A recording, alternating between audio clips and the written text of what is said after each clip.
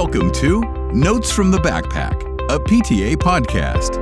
Get the inside scoop on how to help your child become successful in and out of school. As parents, we know that your child can sometimes forget to share the notes from their backpack. That's why we've launched this podcast just for you.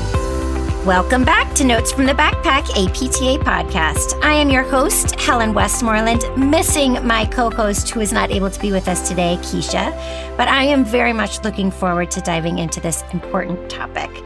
For quite a while now, education headlines have called attention to growing censorship in schools. From book bans to revising curricula, educators and school leaders are facing obstacles as they work to provide kids with a factually accurate and well-rounded education. And this past summer, the Education Trust took a closer look at these issues in Florida with a focus on the state's new social studies standards. And they identified multiple problems in their portrayal of Black history. Florida is not alone. Since 2021, 44 states have taken some sort of step to censor how race can be talked about in schools. We are going to dig into these issues and more today with Denise Fort, President and CEO of the Education Trust. Denise joined EdTrust in 2019 as Senior VP of Partnerships and Engagement and was named President and CEO in January of 2023. Prior to EdTrust, Denise held senior leadership roles at the Century Foundation and Leadership for Educational Equity. Her lifetime of public service also includes 20 years in senior congressional staff roles on Capitol Hill and a stint in the Department of Education as Acting Assistant Secretary in the Office of Planning, Evaluation, and Policy Development. She lives in Washington, D.C. with her family, including her 2 school-age sons. Denise, thank you so much for joining us today. I'm so excited to be here with you and to talk with you about this really compelling issue. Yes, and I could not think of anyone else I'd rather have this conversation with. So tell us and our listeners a little bit about your journey, what you're doing at EdTrust, and what got you interested in educational equity. Oh, I always love this question, but sometimes I answer it differently each time because there are so many things. Reasons, right? And yeah, there are so many reasons. I think number one is our students are so brilliant in so many ways, yet there are so many challenges that are being laid at their doorstep, and mostly by adults, by the different systems that are out there. And what I've always really been focused on is how we can ensure that all children have the most opportunity, that all children are really seen for the brilliant children and young minds that are there. And that's what the Education Trust is really all about. For over 25 years, we have been lifting up the data that shows that our young people, but in particular students of color and students from low-income communities, can succeed, are succeeding. And I love that. I love that, being able to show that there are many students out there that are being served well, but we need more students to be served well. And that really takes both more adults being focused on that, but a policy landscape that sets up these conditions for success. And that's what we're doing across the country. Well, we are grateful for your work and your commitment to this work, too.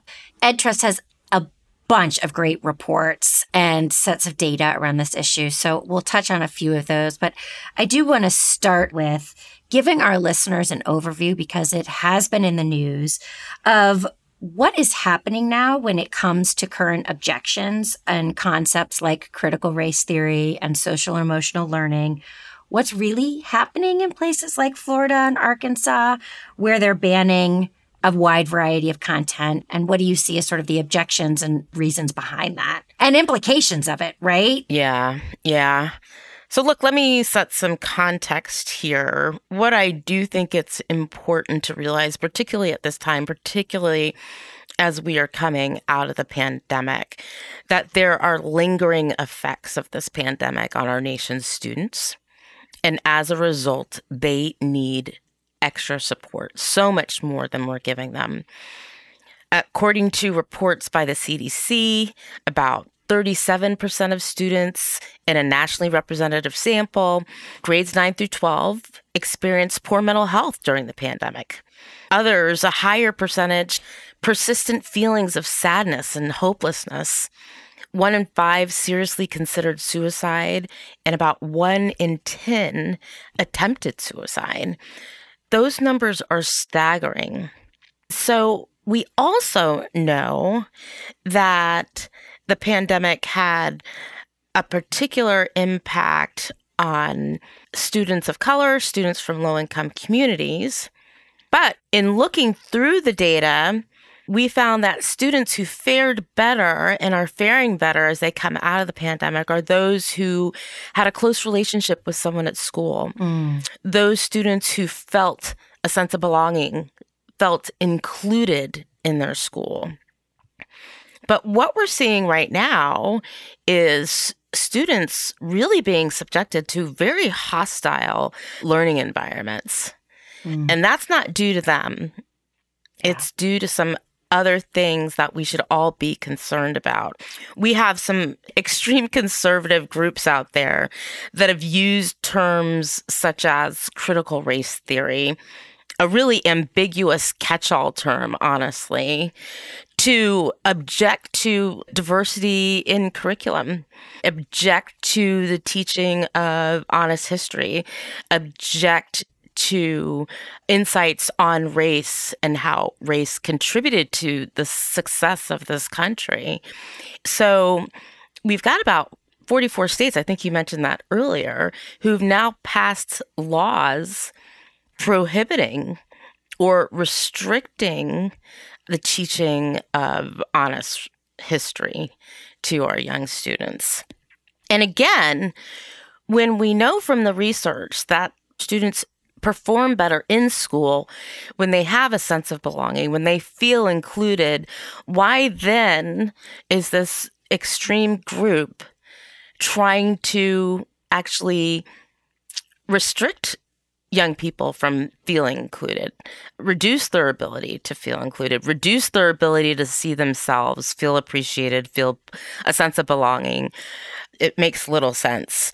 We know when, in fact, PEN America found that about a third of the books that were being banned, and this is how it's being effectuated across the country, is through restrictions on what children can read and what teachers can actually teach in the classroom.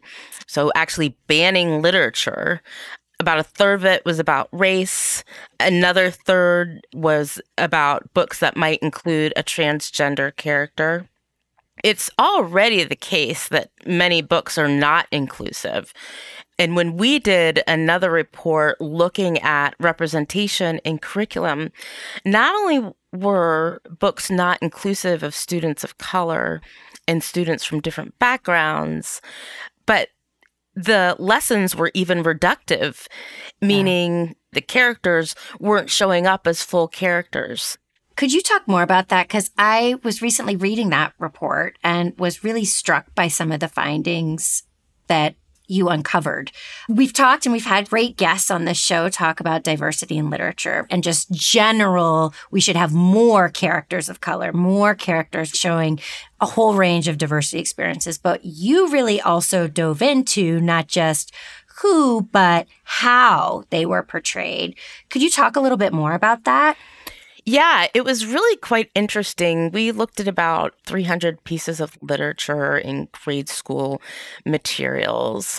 And what we found was that in the majority of instances, voices of color, so students of color that were represented in the literature, were very simplistically described, very narrow in the way they were represented, that even within the story, that character did not have a full sense of agency in the story, a very limited representation of who that character can be. And what's troubling about that is when you think about how you want our young students to be able to think critically, how you really want to challenge them with the curriculum so that they can participate in their own learning, you want robust characters. You want robust narratives so that students can actually use that information for their own learning. And teachers want to do this too. Teachers, they know that their students do better when they are able to present a really challenging curriculum. And they work hard to make sure that the books in their room and the syllabus and the curriculum that they use can offer this diversity of subjects. And we should want more of that. We should want all of our students to have access to a really robust, rigorous, and inclusive education. Hey, now, I like that. I heard you sharing does come down to really a lot of politicization of public education. And we've seen in surveys, parents are wary of that. From your perspective at EdTrust, what do you see, politics aside, as the important issues we really should be focusing on now? And what are you seeing as the impact of some of these political battles that are playing out and resulting in things like so much book banning? Yeah, I mean, I think we've lost the point of a few things, honestly. If you look at the international achievement scores that are reflected in the PISA assessment, showed that U.S. kids are struggling in math, continue to struggle in math. Reading, it's less so, but they're still struggling there as well. And this is just another reflection of some national scores we got and received in the fall, the National Assessment of Education Progress, which is called the Nation's Report Card, that also showed that our children continue to struggle since the pandemic. And probably what's most alarming is in that report, we've lost a significant number of years. We've gone back, I think in one instance, the scores were what they were in the 2000s. I mean, that really should be eye-opening to folks. And then you combine that with these really challenging and harmful environments that are being politicized by so many adults, you can really see how we've lost the thread on what's important. And I know you've also done some work finding examples where things are going well. And it's easy to feel very scared and angry and upset about the state of our education system and what's happening now. Where do you find hope? Where do you see hope when you look at school districts and what's happening from your vantage point? Yeah, I don't want us to feel hopeless. I don't want us to feel helpless, because there are some amazing efforts going on across the country.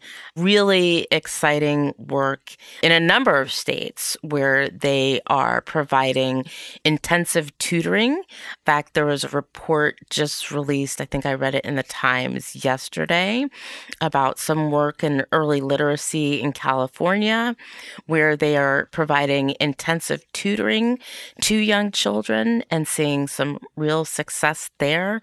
We have other places that are really trying to increase the number of educators of color in their school districts, recognizing that all students do well when we increase and have access to diverse educators, a diverse workforce.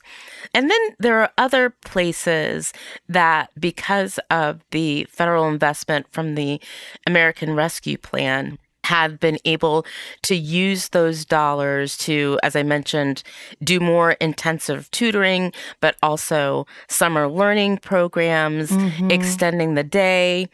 All of these things, which the research shows, helps with the unfinished learning that many of our students received during the pandemic. So we should not be hopeless. We should not feel helpless. Yeah. And many of our listeners are advocates for their children, all children. What about on the side of pushing back against some of these issues with book banning, with curricular representation? Any examples you could share where that has been successful? Well, there are several ongoing court cases. So shout out to the ACLU and other organizations who are fighting the good fight in courts. And then just this last November, we saw a number of school boards that previously had introduced book bans. Many of the school board members who were supportive of those types of antics and that cultural war actually lost their seats. And then lastly, I just also want to really give many, many thanks to the many parents and teachers who have lifted up their voice and are working together in schools to make sure that their children have access to a robust and challenging curriculum that has diverse characters, that speaks to the true history of our country with both its wonders and, yes, also some of its faults, but both together. I want to applaud the many librarians across the country. Oh, man, what a tough job right now. It's a tough job, but they are showing up and they are doing what they've always done, which was to make sure that the literature that children have access to is engaging, that's stimulating, allows them to think critically, and allows their minds to grow.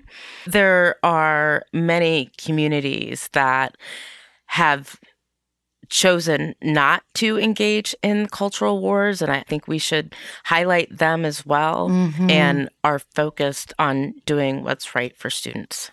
Oh, I love that. That's right. Shout out to all these wonderful folks. And for those parents, caregivers, educators who are feeling a little caught in the political crossfire too, what sort of encouragement or advice would you offer them about how to navigate these waters these days? Yeah, well, as you mentioned in my intro, I am the mom of two amazing boys. How old are they? I've got an 11-year-old and a 15-year-old, and every day they just make my life better.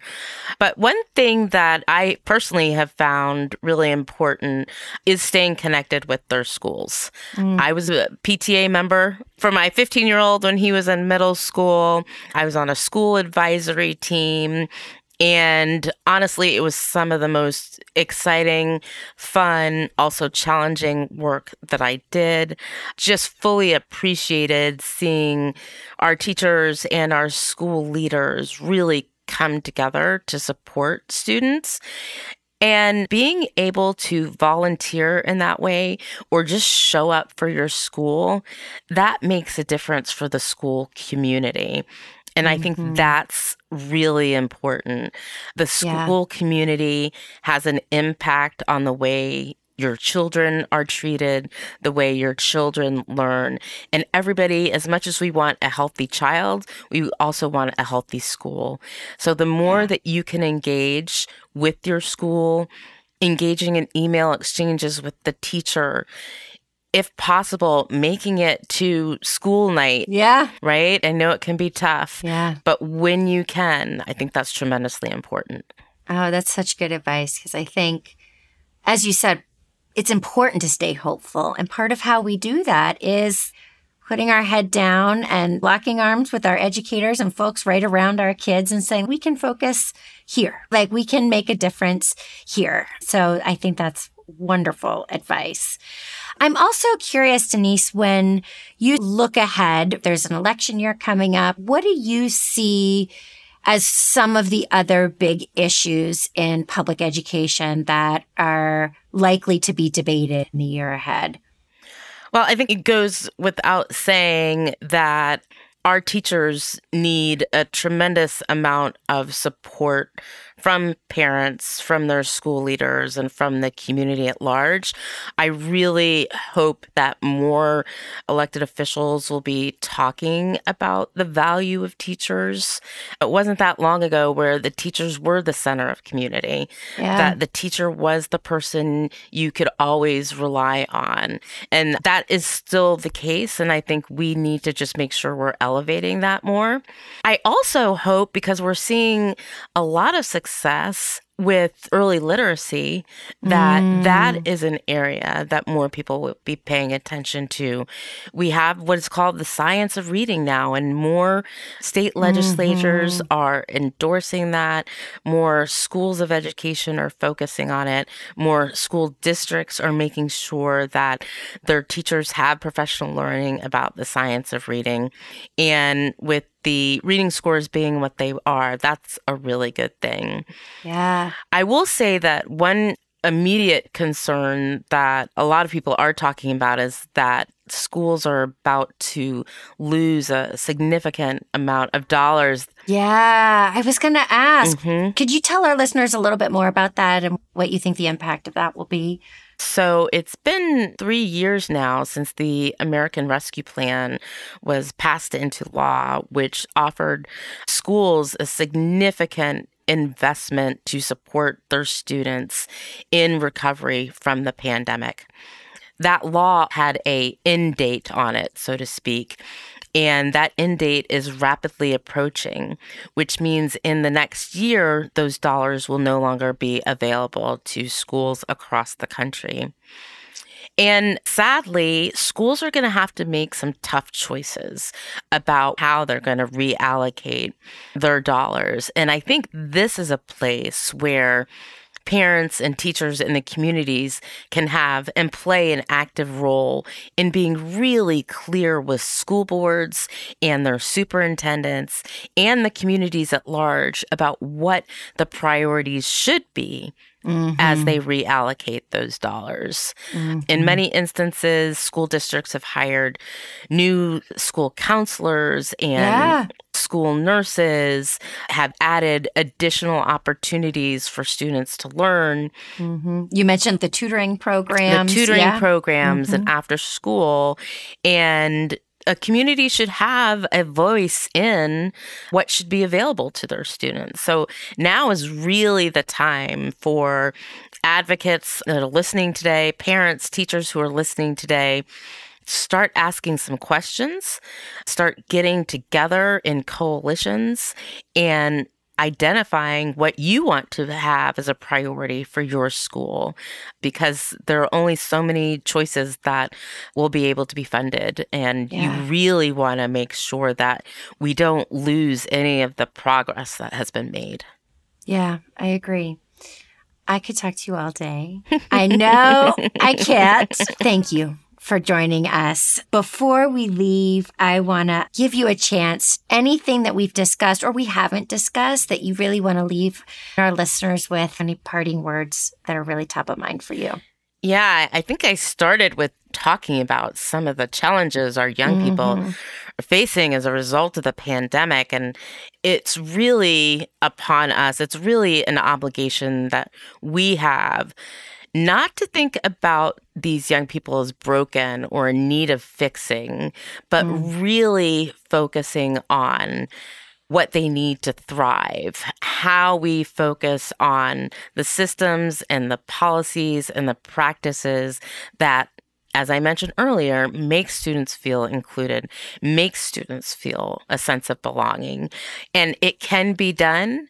It is being done in many states. We have a report on our website at edtrust.org that is called The Social, Emotional, and Academic Development Through an Equity Lens that I invite folks to check out and check out those web pages. You can learn about how your state is doing, and you can also look at some of the questions that you might want to ask your school leaders or your state policy leaders about whether they are investing in ways that are supporting students and supporting policies that are equitable, just, and inclusive. Excellent. Well, we will be sure to link to those resources in our show notes. Thank you again. And social media handles. Actually, I don't want to forget that. Any other, you mentioned your website, any other social media handles that people should look for? I know X is at EdTrust, and I think they might also all be at EdTrust. So check out at EdTrust to learn more. Thank you again for joining us today. Thank you. Really enjoyed it. Likewise. Glad to be partners with you all. You're so important to this effort. Thanks so much. Really appreciate y'all. And to our audience listening, thank you for joining us. For more resources related to today's episode, check out notesfromthebackpack.com. Thanks for tuning in and join us next time. Thank you for tuning in to Notes from the Backpack, a PTA podcast. Be sure to follow us on social media at National PTA and online at pta.org/backpack notes.